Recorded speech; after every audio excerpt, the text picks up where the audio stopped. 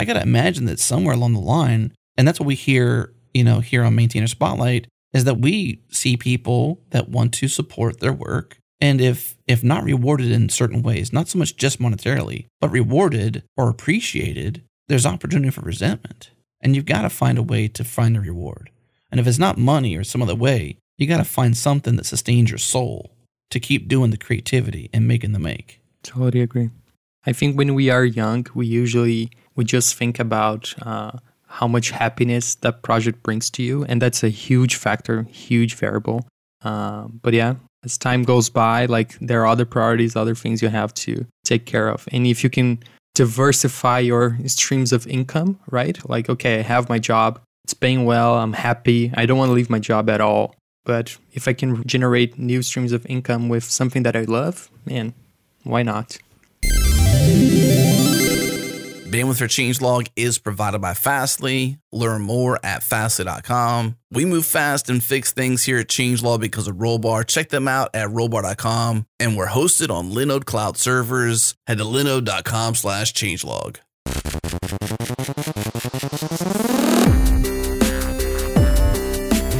Welcome back, friends. This is the Changelog, a podcast featuring the hackers, the leaders, and the innovators of the software world. We have a great Maintainer Spotlight episode for you today. Zeno Rocha joined us to talk about his passion for open source and how he's changed his mind on making money with open source. We also talk about his big release of Dracula Pro and the future of Dracula. And of course, his new book, 14 Habits of Highly Productive Developers. Stay tuned to the end of the show for details on how to get your hands on a free copy of Zeno's book through our giveaway.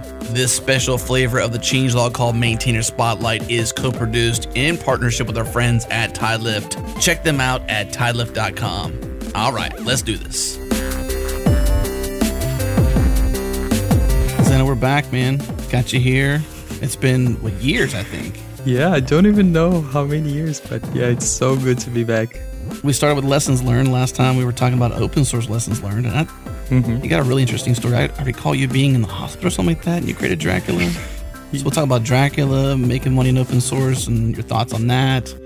This Dracula Pro thing that's kicking butt out there, this book you got going on. But yeah, so much going on.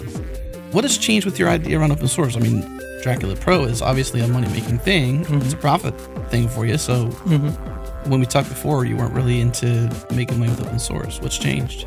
Man, I always hated that idea of making money with open source. And looking back now, I think, oh my gosh, why didn't I even think about like that in the first place? I think there's always this distinction of, oh, open source is like everything free and that's it. And the opposite of that, it's okay, let's make money, let's sell. And I always hated salespeople, that sort of thing. And what changed was actually curiosity. I think that's the best way to describe it. Back in 2019, at my regular job, my 9 to 5, I wanted to learn more about sales, understand how the business worked. And I was like, yeah, I can read some books. I can try to figure out how the sales pipeline at my company works. But I think the best way to learn is like by doing yourself, right? So I looked at all my open source projects and I received like an email from Google Search Console and with all the sites that I have on my analytics, and I saw there was like 1 million page views on the Dracula site. And I was like, oh my gosh, there's something here. So I decided to take a shot on that project in particular. And that's how it all got started. Like, okay, I'm going to try this sales thing work. And if it works, great. If it doesn't, that's fine. I'm going to survive. Yeah, it was pretty much like that. Well, I think people have a misconception of what sales is. I think that's why people hate salespeople. There's some really bad ones out there. Yeah. Sales really is just a value exchange, right? Solving problems, helping people. And I think we get this sort of misconfiguration of what sales is, and we're like, we don't want to be that icky person. Exactly. You know? Yeah, I think the stereotype of a salesperson is one who convinces you to purchase something that you don't want or need. And that is where the icky comes in, because it's like, stop pushing this wares on me, man. You know, like I do not want to drive this car home. I'm just here to waste an hour or whatever that the context is.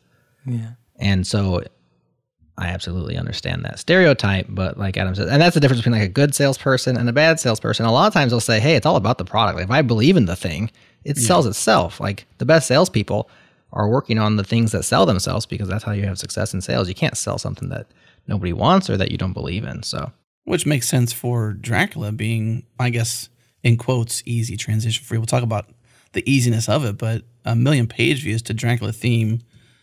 Was it DraculaTheme.com? I mean, people want it. That's pretty interesting. Is that in 1 month? Is that like for a year? What's the time frame? Yeah, that was like for a whole 2019. And I was like, okay, I think we can do something about it. And I started thinking, okay, like if I were to sell this somehow, how that would be. I don't know about you guys, but I've never seen anyone selling a code theme before. So I was like... No, I think you might be the first one. So I was like, okay, this is going to be pretty insane. Like nobody pays for that. This is free. This is all open source. So how can I turn something that everybody uses for free into something that actually adds value? That was my whole mentality back then. That's a great question. Yeah. Yeah, what'd you land on? Yeah, so many interesting points. The first one was, okay, the product itself, right? What people are actually using. Like when I started Dracula, I picked some random colors that I liked, and that was pretty much it. This time I was like, okay, let me truly understand how colors work. Let me like read some books, read some papers about color theory, how to assemble different color palettes. There's so many different ways to think about this, and this is a topic that designers like a lot, right? And they know a lot about this. I didn't know anything about this, but like any programmer, it's like, okay, let's learn it, you know? So I started learning about that. So I was able to do something that felt good and there was mathematically appropriate and made sense.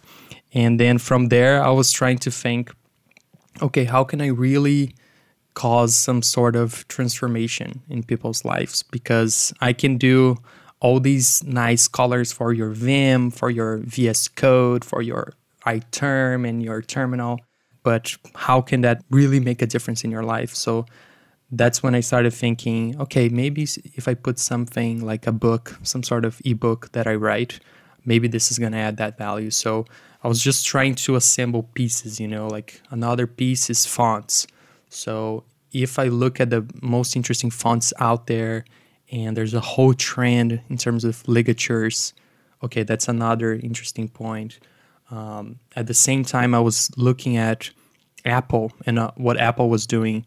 And there was pretty much two trends that I saw Apple doing. Like one was having their Pro products. So AirPods Pro, like something, anything Pro, and the iPad Pro. And also they going heavily on dark mode. So, okay, that's another interesting point.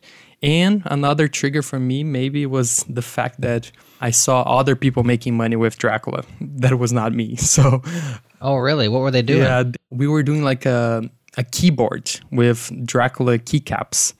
And okay, and they were selling them? Yeah, they were selling them. And I think they broke a record of sales. Like one of the companies, they sold like more than 1,000 keyboards. And I was like, oh my gosh, like people are making serious money with Dracula and I'm just here sitting around. And I'm not doing it. That is not me. Oh no. And I'm not getting a cut. Yeah. So that's, there's a lot of triggers. You didn't email them your royalty program?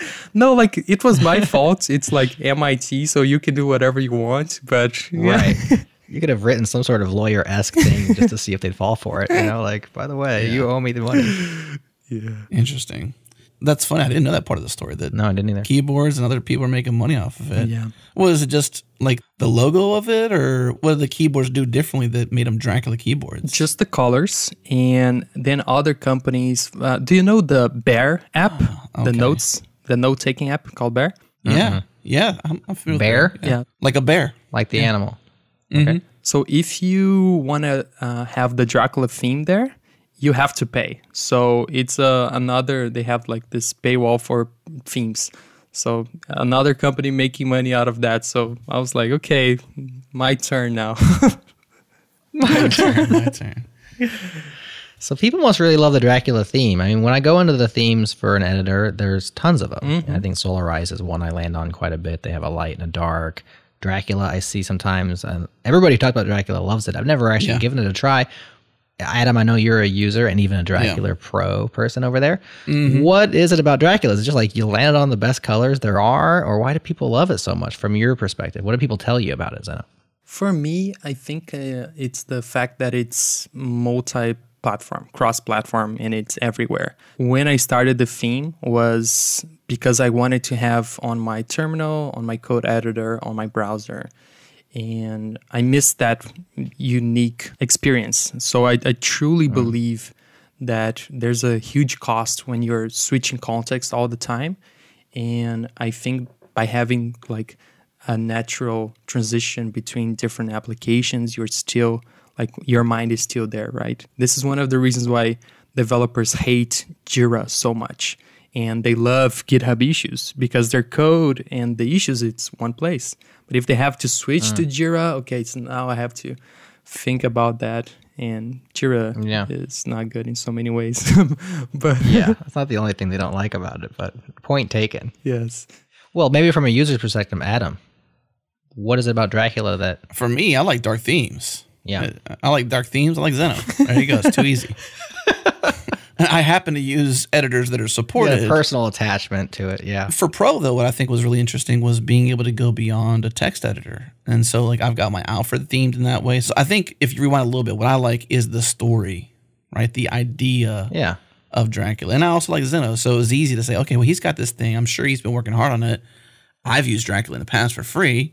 Mm-hmm. Might as well find a way to support him as a maker. And as a person I'm a fan of, and I also enjoy Dracula. Like I now use it in code. I use it in, you've made it really easy to use in Oh My ZSH. Yeah, I just flipped the theme, installed it, flipped the theme. And then the same with Alfred. So like in terminal, in VS Code, and in Alfred, which is, I guess, I don't know how to describe Alfred. If you don't know what it is, check it out. I think it's alfredapp.com or something like that. But all those things are themed with my preferred version, which was Van Helsing. That's my flavor. I like dark themes, so that's me. Cool.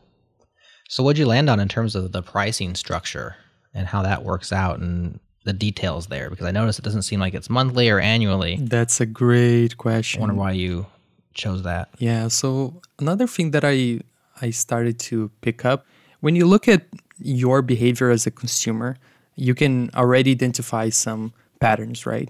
And I think one pattern that we all have right now is having this burnout in terms of subscriptions.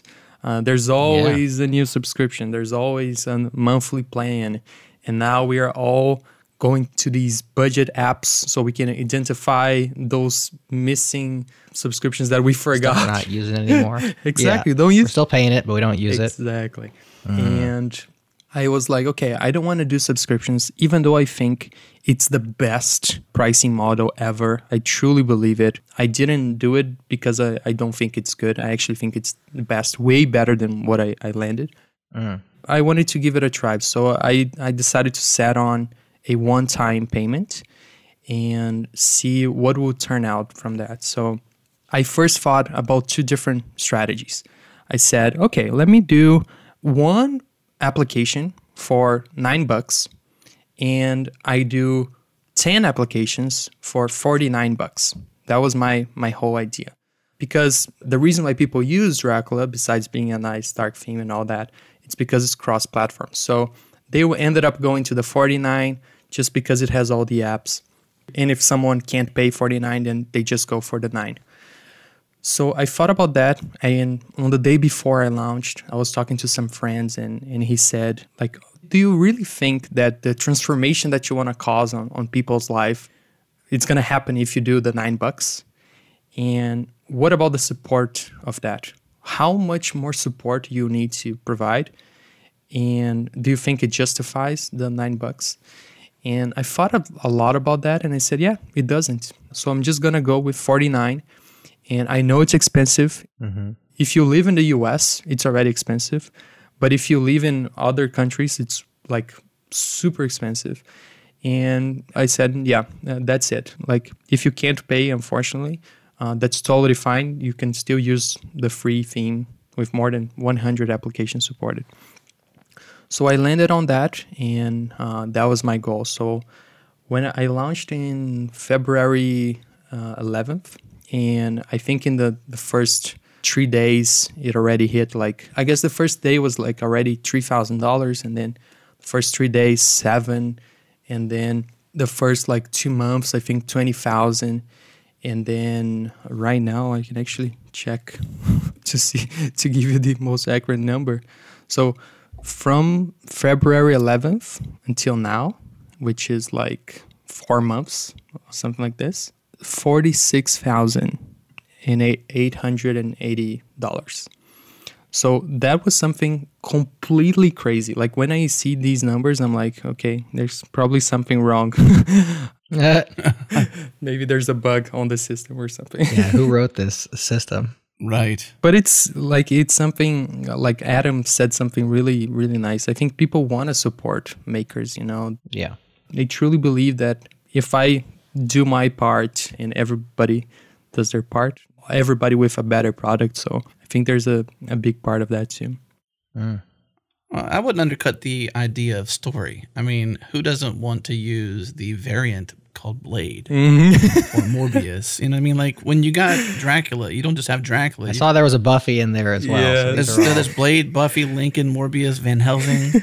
And I think that's just super cool. You've wrapped this emotion, this story into it. And I think that's where people underplay the value of story. Yeah. And even more so Baxter, you personally, but then the story of what this is and, the idea of the color concepts and stuff like that, the science behind some of these things in terms of geometric color palettes and, circle of hue and modern color theory. This is a lot of stuff you put a lot of real work into. Not that Dracula wasn't, the work was really the support of the different themes. As you had said, you'd already just picked colors you liked, roll with it, whereas here you've taken a more concerted effort towards color, themes, names, story, etc. And there's clearly some value here. Yeah. I mean, I wouldn't undercut that personally, so don't do that. Yeah. You put some work into it. Yeah, for sure. While we're on pricing, you mentioned how the price is expensive even in the U.S., but you go to other places around the world and it's exorbitantly expensive, not even approachable for some people. I learned something recently from Quincy Larson from Free Code Camp, and he was on the JS Party podcast talking about pricing parity around the world for conference access. And there's a thing called the Big Mac Index, which I'm not sure if either of you have heard of it, but it's pretty cool. And it was done by The Economist back in the 80s, and they've been tracking it ever since. It's basically a survey or a way of tracking purchasing power parity, which is a great acronym or alliteration, of different currencies around the world, using a Big Mac, like McDonald's Big Mac, as the reference implementation. So what would a Big Mac cost in this country versus that country? And people are starting to use this to price their software differently depending on where you live, which might be a cool idea for something like this, especially those people that want to support you. They want to have the cool Dracula Pro, but it's just priced completely out. You might end up making more money by giving access to more people by pricing it, according to people's locale.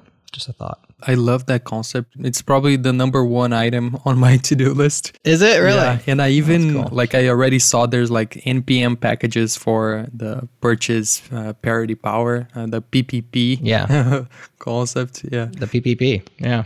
And awesome. I love that. I think if we adopt that as a collective community, I think it's going to help tremendously. I'm originally from Brazil, and I know how it feels when you see this nice product, but then it's in dollars, and when you convert it's 5 times, and now, okay, I can't have it. So then what happens? People just go and pirate that. So that's not what you want at the end of the day, right? So it's definitely... Yeah. Well, I think it's a sign of respect, too, to price parity. You're right, Jared. I hadn't heard of this. I do recall Quincy referencing it, but I hadn't heard the Baxter of what the Big Mac Index is and what that represents.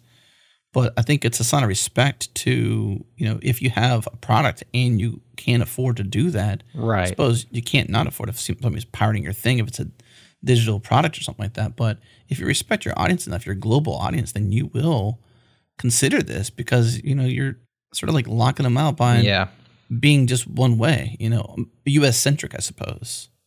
Exactly. So it's about inclusion. It's really empathy because you are just considering people that you aren't, directly around, or it's usually just merely ignorance or lack of thought about other people that leads us to this style pricing. Those who are in the US, we all are guilty of it in some way or the other. I think especially when it comes to conference access, especially these virtual conferences, it's huge because the marginal cost of adding one more person to a virtual conference is pretty much zero, right? The bandwidth cost is it. And so your price with physical goods, it's harder because your cost of goods sold isn't going to go down because you're selling into that country. Like maybe if you can manufacture it there's all sorts of other concerns. But with virtual goods, marginal cost of zero, you're really just missing that sale if you look at it as a sale. And that person's missing their opportunity to access your conference or to use Dracula Pro, and they're going to turn to other means if they really want it. So I think we're going to see more of it. I think it's a great thing. Well, this isn't a show about this topic in particular, but I'm curious, how do you do it though? How do you determine where they're at and then price them appropriately? Like that's the hard part probably, right? It's like translations. Well, I don't want to translate this into a language that seems like it's native because your IP says you're in Poland or something like that, and assume, I want other things to give me that data. How do you, I suppose, do it in a way that's fair to you as well, and to not let people game you, rip you off? Yeah, we'll start seeing reverse VPNs. Like everybody's VPN is so that they can watch Netflix from a country that's not in the United States. Now we'll be like, here, we'll give you the VPN where you locate from this country that has the lowest purchasing power. I guess there's always the honor system though. Yeah. And that's what a lot of people operate on. Yeah, I mean, they could select where they live, especially, people purchasing Dracula Pro or attending a conference, like you just honor system, where do you live? And if they're going to rip you off, then they're a jerk and they rip you off. Yeah. I don't know, Zeno, how does those NPM packages work? Do you know? Is it based on their locale or just IP address? Yeah, it usually hook up on your server. They detect your IP. Based on that, they give you a certain percentage of discount that you can apply. So then you can set up, if you're connecting with some payment system, you can set up different coupons for different countries. So if you're in Brazil, it's like, 57%. If you're in India, it's another percentage. So that's how it usually works. But yeah, you can just enable VPN and pretend you're there, right? Yeah. Maybe going back into Dracula in particular. So when you went away from, and correct my language as necessary, but when you went away from, which you're not really going away from the open source, is Dracula Pro building upon the MIT license? How is this based on original code licensing? How did you manage being able to sell it and do what you do and license it? How's that work? Yeah, license is a very tricky subject, and it's not something I'm a huge expert on, to be honest. I wanted to keep the open source version, and I still maintain it. I still improve it. Even today, I was reviewing a theme for AdMiner. I don't know if you heard about this database manager, but anyways. And for the Pro version, I tried to do something around the number of computers that you're using. That was the thing that felt the most appropriate. So you can use in 3 different computers for your personal use. If you use, you buy one copy and you share it with your whole company, that's you're violating the license. But that's pretty much how it works. Yeah, licenses are tricky. And it's a shame you have to be a lawyer or an expert to use them properly. I guess you don't have to be, but you might want to know a thing or two at least. That's true. So do you consider Dracula Pro a finished product? Are you continually maintaining it? With subscription models, the idea is I continue to work on it. You continue to subscribe. Value exchange continues. Makes a lot of sense. Scales better for the maintainer, right? But if Dracula Pro is pretty much done, just sell just sell these licenses to it. It works out pretty well for everybody. Are you still toiling away on it? No, yeah, there are a couple of ideas that I'm working on. So number one is the number of supported applications. So on the open source version, that are 107, if I'm not mistaken. And on the Pro version, it's only 14 or 16, something like this. So I still have a long way to go to catch up with the open source. So I think there's a long road over there. And in terms of how I'm going to distribute that, what I'm doing so far is trying to over-deliver. That's my strategy. So I launched with 9 or 8, and I'm over-delivering with these new themes for free. So I just say, hey, here's a new theme for free. Here's a new theme for free. At some point, I might do like some sort of extension packages, so like video games in the past where you buy version 1 and then, I don't know if you played The Sims. So you buy The Sims and that's the game. Okay, Sims 2. Yeah, and then now you buy the expansion packages. the Pats package. Like DLC. The other one. Exactly. So that's a one path that I could go.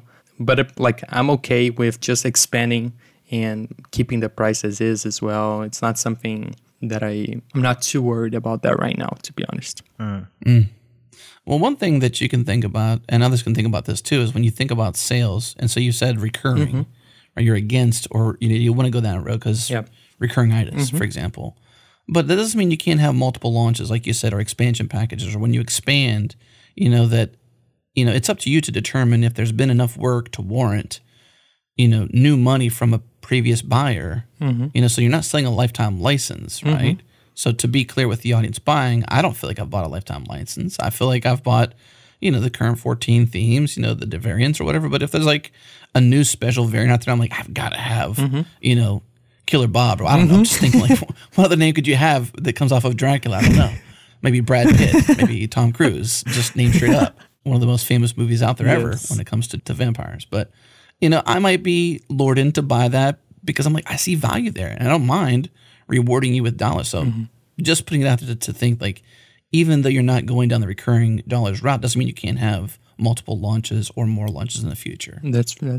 As you said, with expansion packs or other ideas. I think if there's more work, more value, then it warrants new money, in my opinion.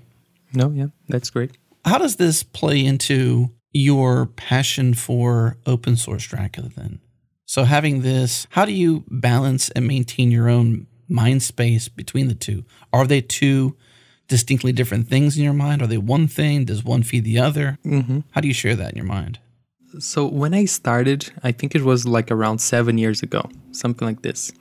And when I was in the podcast telling like the crazy story of how it started, there was a lot of moments throughout these 7 years that I wasn't motivated to work on the project. And I just like, okay, I'm just going to keep this alive, but I'm not super active. There are other moments that I was like super active, but it was like a roller coaster, to be honest. And now that I have this premium version and something that is more sustainable, it actually gives me much more energy. It justifies all the investment that I'm doing in terms of time. So when I'm working on the open source version, for me, it's like I'm working on Pro. There's no distinction on my mind. There's more distinction when there's something related to communication, marketing, that sort of thing. But this is one interesting point for all of you who are listening right now and you have an open source project that you love, that side project that you really want to maintain, but you don't have time because of work, family, friends, all that. And when you do that, it gives you that power. It's like, no, this is working. People are using, you are being rewarded by your work. And now you can actually even spend more time. People are like super crazy about Dracula. So maybe I can do some t-shirts and so whatever, like merch and stickers around it. So there's so many ideas. And because you have that power, now you can spend more time on it. So I would really recommend trying it out, even though it's really hard. Like adding all that value that Adam was mentioning, man, it takes so much time. Only on that landing page, like I spend a lot of time thinking about the content, like what is the story that I want to tell? How do I justify, like why would someone open this and think, yes, that's for me. Yes, I'm willing to spend the money. So, yeah. Has anybody followed in your footsteps? Because you definitely broke new ground here. As you said, there weren't people selling themes. Has anybody come behind you and said, I got a theme everybody loves and I'm going to offer a pro version? Yes, there's actually one person who reached out to me and he has a theme. It's called Shades of Purple. He didn't launch yet, so maybe I don't even know if I should be mentioning. Maybe you're launching it for him right now. But it's a really nice theme as well, and I think he's probably going on that direction. And I think other friends, they reached out and got inspired by that idea of turning their open source projects into a paid version, Like I have a friend that he does a a Mac application for you to pretty much enter a presentation mode where you hide all your desktop apps, you block all the notifications, and now there's no distractions, and you can present whatever you're presenting. It's an app called Plim, and this was like something very similar the way he structured both his offer and the landing page and all that. And we talked about how to do the pricing, what are the different variables you can think of. And yeah, it was, I think some people are starting that as well. And I think it's a great thing. As you mentioned Solarized, Jared, that's the only other theme or color scheme I can think of that's been of similar popularity. And Ethan, we had actually had him on, way back when. When was that? Let me look real quick. 2012. Wow. March 30th, 2012. Ooh. This is episode 77. That was before Zeno started Dracula, because he started it in 2013. Yes. Yeah, I mean, I don't know anybody else, like you said, that's doing themes and that has that popularity and hasn't converted it. And what I mean by converting it is there's an opportunity for, whether you want to or not, an opportunity for resentment. Like your time. I can just think of like how many hours Ethan must have poured into and still pours into Solarized. Not that he hasn't gotten value, and I have no idea what the full story is there. Mm-hmm. I'm not trying to speculate really, or trying to assume, but just speculating is that I got to imagine that somewhere along the line, and that's what we hear, here on Maintainer Spotlight, is that we see people that want to support their work. And if not rewarded in certain ways, not so much just monetarily, but rewarded or appreciated, there's opportunity for resentment. And you've got to find a way to find a reward. And if it's not money or some other way, you got to find something that sustains your soul to keep doing the creativity and making the make. Totally agree. I think when we are young, we just think about how much happiness that project brings to you. And that's a huge factor, huge variable. But yeah, as time goes by, like there are other priorities, other things you have to take care of. And if you can diversify your streams of income, right? Like, okay, I have my job, it's paying well, I'm happy, I don't want to leave my job at all. But if I can generate new streams of income with something that I love, man, why not? One other thing that you've got seems like a small passion for, I can't tell, you've only included 4. But in Dracula Pro, you got 4 hand-picked typography options: Cascadia, Fear Code, JetBrains Mono, and Victor Mono. Now, I'm only really familiar with Fear Code because, hey, we have a Maintainer Spotlight coming out pretty soon with Nikita on that subject. It's on the feed now as this one goes out. That one will be at the previous Maintainer Spotlight with Tonsky. Nice. Yeah. In fact, I had never said the word ligature, I think, on the changelog until last Maintainer Spotlight, and we're going to probably say it again here because ligatures are a big part of Dracula Pro, aren't they? Yeah. That's right. But you decided to include these 4 with Dracula Pro. What went into choosing the right typography? And side note, anything you want to share about Fear Code? Yeah. I think you like that a lot. Yeah, no, I love Fear Code. It's actually the font that is being used on the site. And yeah, when I thought that there are a lot of peripheral things around your code editor. I think a theme is one of them. Fonts is another. Plugins is another. And I was trying to look at like everything that composes that. So when I noticed, I didn't use ligatures before, and I wanted to give it a try. For those who doesn't know what this means, it's pretty much when you have different symbols and you use them on your code. And the whole premise of that is that you transform those multiple symbols into just one character. So for example, if you want to do equals, instead of putting 2 equals as 2 characters, it combines as one character. So when you're reading your code, it's easier. That's the whole point. It's easier for you to scan, right? Of course, it depends from person to person. Some people hate ligatures. Some people love it, can live without it. So it's definitely a love-hate thing. There's some people who love it, some people who hate it, some people who are against it. We debated that quite a bit on that show too. We're like, characters replaced. Now the good thing is that in the actual text, it's just a ligature replacement, not a text replacement. So that's helpful. And when you backspace, you're getting back to original characters, but it's just simply a presentation layer thing versus a replacement text thing. Yeah, and those were the 4 fonts that I found that fit Dracula Pro better, and they had ligature support. I tried many others, but it didn't feel right. And also, like, I'm really passionate about fonts. So maybe one day we can have some Dracula mono or something like this. I would love to collaborate on a font for Dracula. I think it would be really awesome. Well, that just shows the opportunity, I suppose, with the idea. Clearly, somebody else had already taken it that step by making keyboards themed based upon your Dracula colors, but that you could, this idea has more legs, that there's an opportunity for open source to be a gateway for a maker to make money, still keep Dracula out there, open source, free for all, maybe potentially share a variant or somehow eventually merge the two somehow to have a free version and like a paid version. I'm just saying, like, there's a lot of opportunity to like really take this and like, establishing a Dracula code typography or, font face out there would be super cool. That's just one more way you can like extend this super cool idea. Mm-hmm.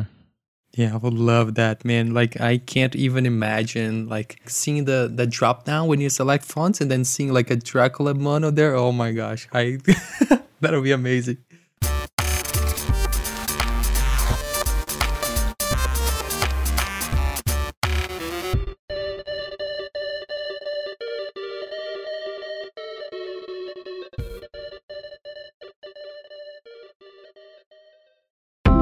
The TileLift subscription is a managed open source subscription backed by project maintainers. If you're building applications with open source, TileLift helps you ensure you have components that just work. That includes comprehensive security updates, active maintenance, and accurate licensing. TileLift helps you speed up your development, save money, and reduce risk when building apps with open source. And the best part of all, with the TileLift subscription, you help open source maintainers like Nikita get paid for their work. Learn more and get a demo today at tilelift.com.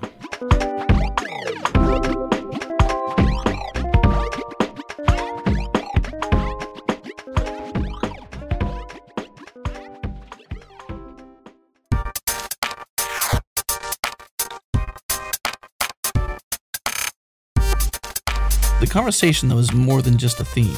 I'm actually using your language here, Zeno, because that's what you wrote on draculatheme.com/pro when you mention 7 habits of highly productive developers. Now, first, I want to know, is 7 habits of highly anything trademarked? Because there's another book that's really popular that's very similar named. What are your thoughts on that? That's what I found out when I was writing it. The hard way? Yes. So now it's not 7 anymore, it's 14. Double that. Okay. Well, that's twice as good. I doubled that. Nice. That's so funny. Well, anytime you're writing down habits of highly productive anything, you should just always double it, right? I mean, wouldn't that be natural? Yes. Right.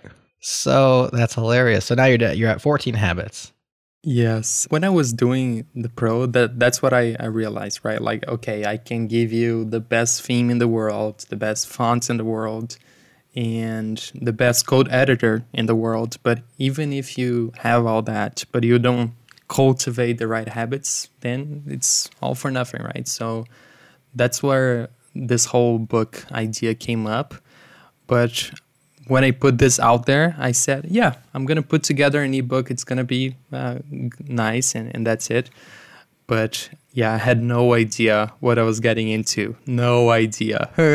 So fast forward 3 months later, it's been crazy 3 months. I have been working super hard on that. And now it's out there. How many words per day? How do you gauge, I guess, daily success? Chipping away at the block. How do you gauge it? So I think lots of people, they think about the word as the objective, right? So if I hit 10,000 words, I don't know what is the point, then now I will have a book. I didn't think about that at all. I'm like, okay, I'm going to try to put together all these things that I learned throughout my career, working with lots of good people, and let's see how it goes, right? If at the end of the day, it's a 30 pages book, okay, that's it. If it's 100 or 200, that's it as well. So that's where my mentality is. But yeah, like writing a book is a very different beast, like from programming. But still, when I started this, my mentality was, okay, I built open source projects before. I built paid products before. I know how to ship things and like sit down and do the work. So I will do the same for books. And even if it's a different type of work, I'm just going to put a lot of effort consistently and hopefully it will be out there. And now it's ready. Did you know you had the book in you, though? I mean, it's one thing to sit down and do the work and have a discipline. It's another to actually have the book in you. Yeah, I think so. Like, I'm not doubting you. I'm just wondering, like, how do you know? How do you have that assurance? Which you only have 11 habits. You know? You get the last three. So I could have done 7, but I can't quite get to 14. I was actually, how I did it. I'm going to tell you how I got the 14. Okay. I first searched for 8habits.com. That was taken.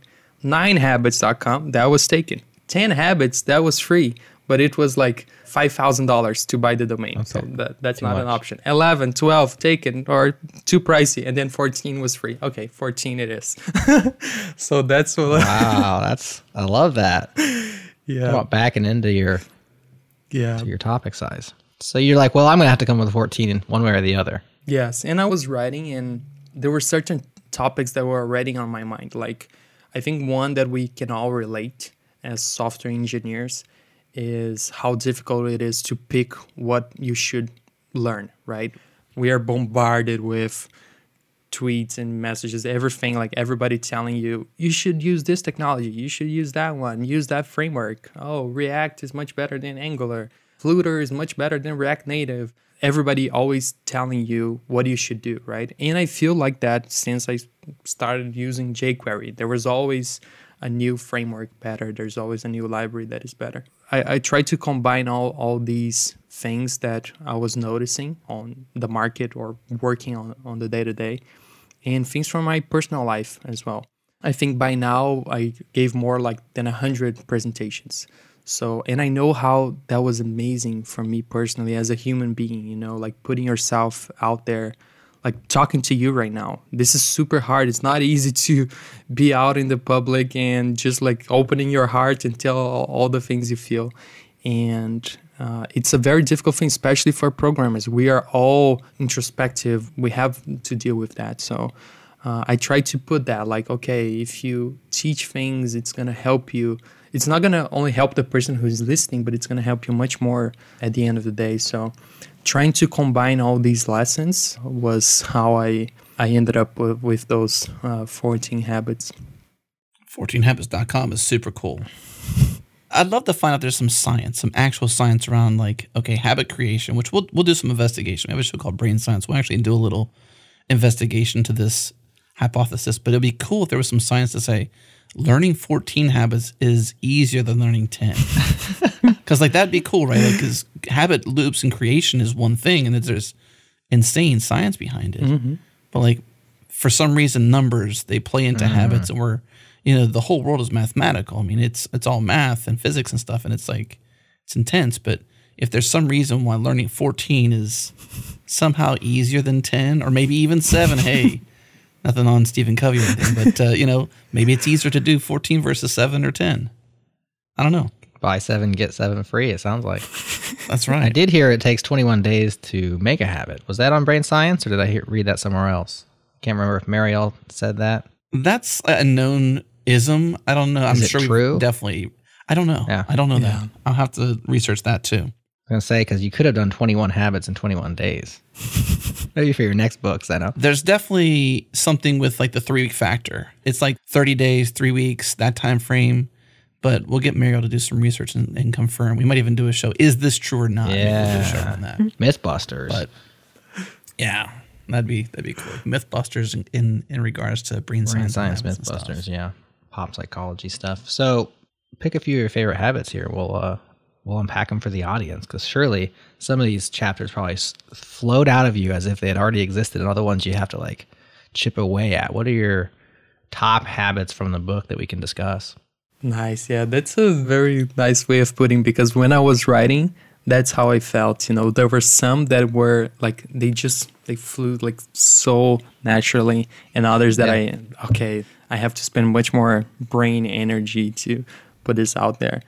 I think there's one that I kind of touched a little bit on this, and it's around the knowing the business side, right? So I think when we first start as programmers, we think like this, that the sales side is bad, and it's hard to like sympathize with salespeople because all they want inside the organization is to sell, right, at any cost. So if that means adding a new feature, if that means promising some new epic to include on the roadmap, then that's it, and we have to comply, and that's all. And they don't care about our code. So as developers, we're like super protective over the quality of our code. And those people, they are the opposite, right? It's like, I don't care about the quality of the code unless it sells, and that's it. So I wrote one that is called Master the Dark Side, and where I make this comparison between the light side being, okay, the engineering part, and the dark side being the sales side. And I try to convince people on why it's important to know the business side of things. And some people think that we are paid to code, and I don't think that's the case. We are paid to solve problems. If that means using code to solve those problems, great. If that's not the case, okay, then you don't necessarily have to code. That's not your job. It's not to write characters into a black screen. It's actually to solve something for real. So understanding that helps you in so many different levels. Master the dark side. I thought Mastering the Dark Side would be another pitch for his Dracula Pro theme, the dark mode. That's right. I thought you were going there. Well, he kind of did mention a black code editor, so it's kind of alluding to a Dracula theme, potentially. Van Helsing, maybe. I don't know. Some synergies there. Yeah. So the book is on the Dracula website. Mm-hmm. Is the book tied into the Pro theme, or you just buy the book? What's the relationship between the two? They're just both by Zeno? Yeah, when I started was, okay, this is only going to be inside Dracula. And as time passed, I was putting so much energy in making, like everything that I tried to do, I want to do the best as possible, right? Everybody is like that. And I feel when I was doing it, I was like, okay, there's a big opportunity to just sell this book as is, because it's going to help more. And that's what I ended up doing. So I put it on Amazon for pre-orders, and that's how it is distributed now, both on Amazon as regular orders or through Dracula Pro. Yeah. There's a lot of stuff going into that too. Like, how do you even get on Amazon? What's the first step there? Just call. Yes. Call somebody. Jeff Bezos' number in your Get Rolodex. Jeff, hey, can I get my book on your site, please? It's a whole new world that you have to learn, like this self-publishing world, because I'm not talking to a big editor. I don't have a book agent. I don't have like a huge team of people working with me. And I feel like that can be helpful for some people, having that person every week asking you, how many words have you finished? How many words now? Mm-hmm. But I was like, okay, I'm going to write at my own pace, and I'm going to do this by myself because I want to learn it. I want to see how it is to go to Amazon. And they have this program called KDP, the Kindle Direct Publishing. And they have like all these sort of things that you have to fill out and put your book out there. And then there's this whole thing of identifying a book, the ISBN that you have to pay, and you get this unique number.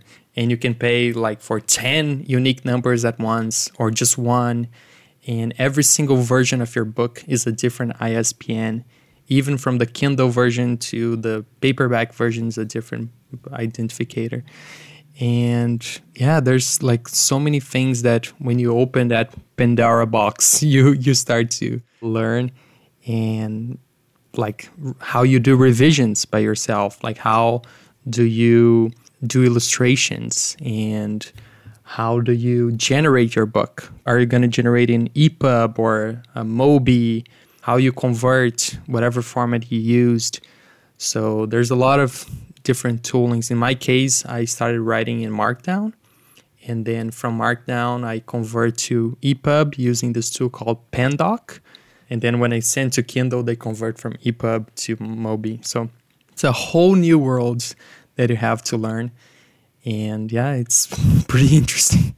Well, the version we have is a Google Doc, though. Yeah. How's that connected? Copy paste. Yeah.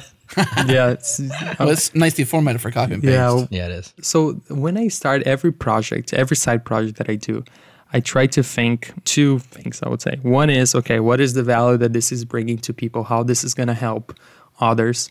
That's my number one driver. And the second one is, how can I collaborate with other people to make this a good thing? Like, if I push it really hard, I can do this all by myself. And that's always how I feel. Like, I don't want to have blockers that I'm just stopped and now I can't move forward. I want to be able to do everything, even if it's to do the design of my own site.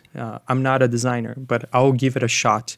It's not going to be the best design in the world, but I give it a shot.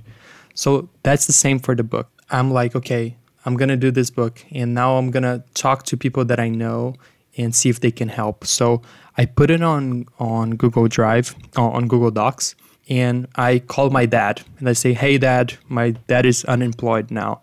I said, hey, can you take a look? Let's just discuss and bounce some ideas. He's not a programmer at all, but okay. And then I put it out over there so he can send some comments and we discuss. And then I talked to my sister. She knows how to draw some sketches.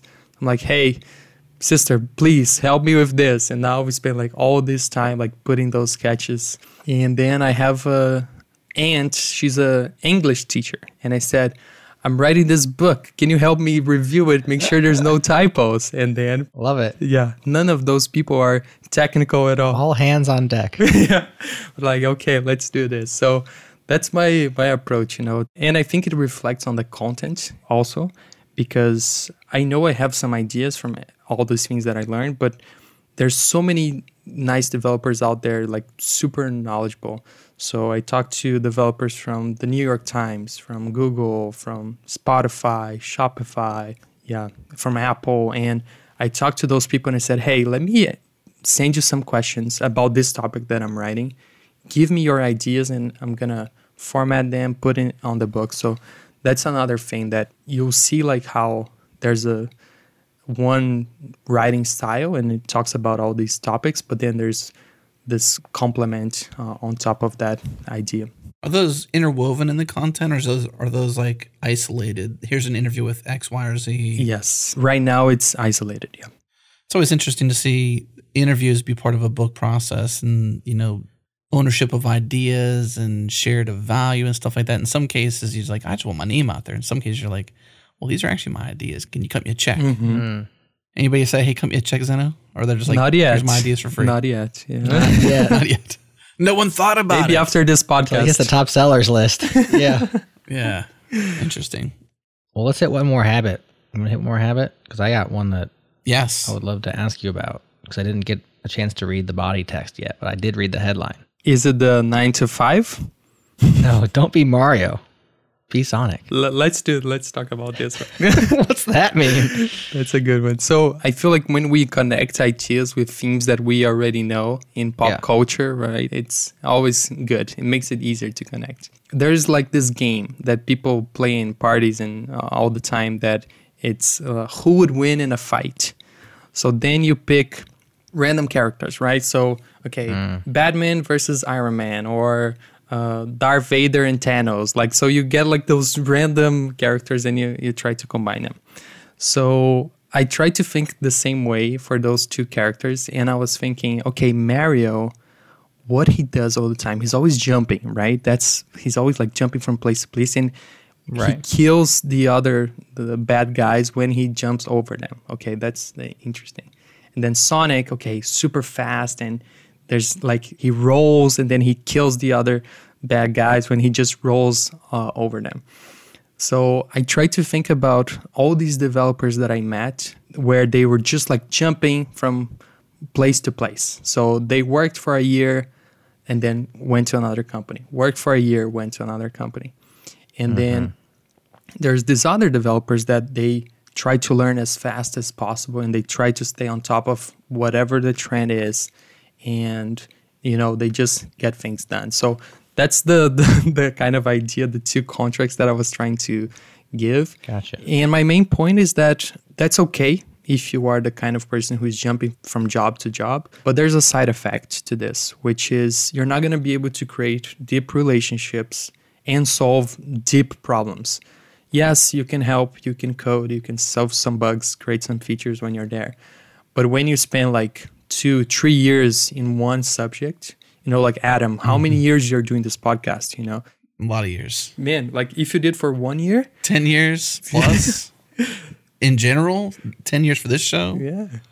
Plus, actually, more than 10 years. November this past year was our 10th year anniversary. It's amazing. And like the level of comprehension that you have around podcasting as a subject, it's like unbelievable. You could do any podcast you wanted right now.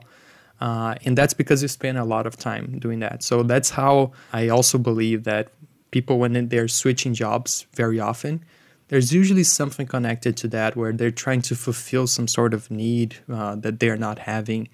And that's not to say that, okay, if you stay on the same job for 20 years, you're doing the good thing. I also don't think that's the case, right? You're probably just staying there. You're in your comfort zone. You don't want to step out. You're afraid of doing an interview, being rejected. So I feel like there's this parallel between Mario and Sonic, and that's what I try to put out there. We had similar, not same, but similar conversations recently with Ryan Singer on episode 399, Shipping Worth It Matters, here on the Changelog, and then also back a little bit. I'm trying to remember the title. Did we ship that show yet? Yeah, one thing that every dev should know. Yeah, with Jessica Kerr. I was thinking about that as well. Knowledge transfer is a big problem. Right? Knowledge transfer, story, depth. You know, I don't know if it made it on the show, Jared, but I know you and I actually talked about our rough idea of what longitudinal meant, and Ryan's version of it and what we thought of it, I think originally was different. But just this idea that, you know, the kind of problems Ryan has solved design-wise for Basecamp, Ryan Singer for Basecamp, he's been there for the whole time. So he has this vast knowledge of like Basecamp's problems. So his understanding of solving problems is like so deep. Whereas if you keep just jumping around, you don't get enough depth and story and experience and domain-specific wisdom. Like he's got some specific domain wisdom around project management in relation to like what Basecamp problems they've solved. And like, you don't get that jumping around. Being Mario, as your example says. Totally. I totally believe on that. And like, if we take like the example of Changelog, right? You know how to create an audience now. Sure. Come on. It's subjective. Come on. We like to think so. We invite Zenos on. We invite Ryan Singers on. I'm just kidding. Yeah. It's part of our shtick, but yeah. And like, you know, that's so much. And you know, this niche. Mostly we know what stuff doesn't work. Yes. That's true. Yeah. Which is knowledge. Yeah, that's true.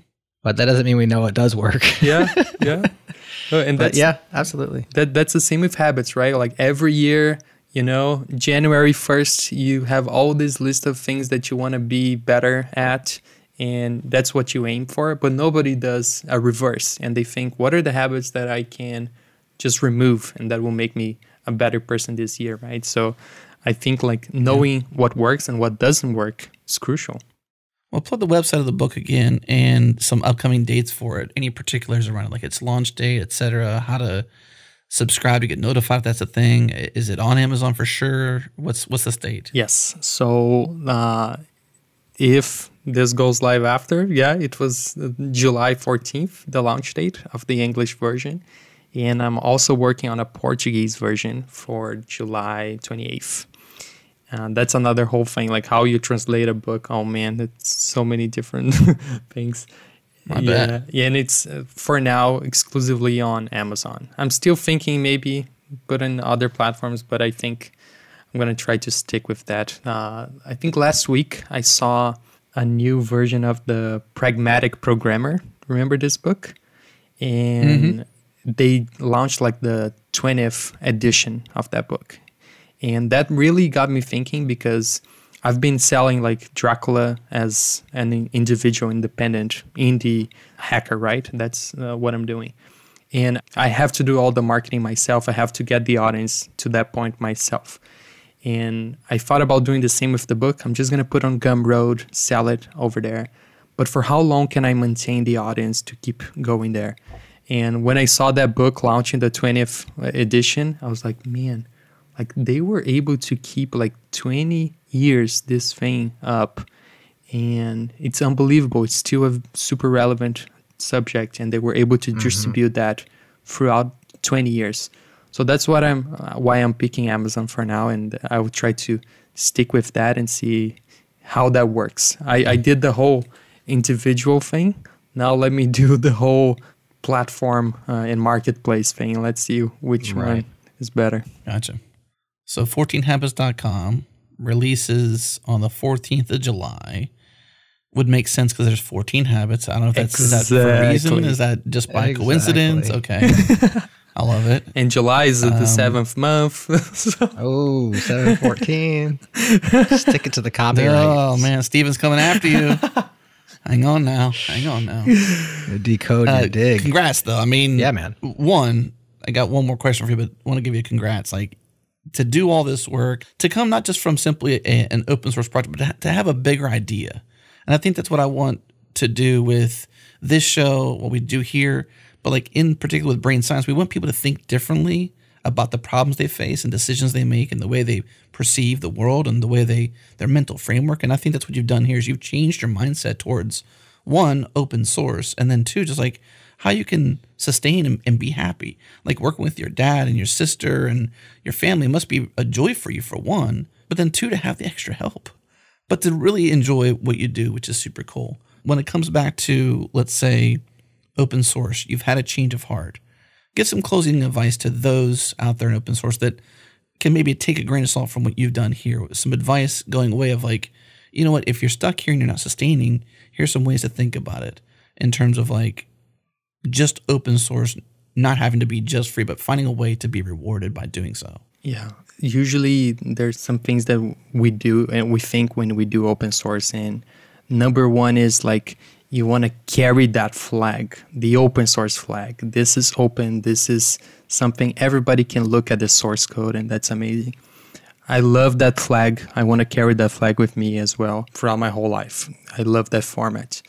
But I would suggest people to also think about the underlying goal. You know, if you're putting something out there, it's because you want to help someone, right? You want someone to grab that code, make it better, put on their own applications, and then solve a problem themselves.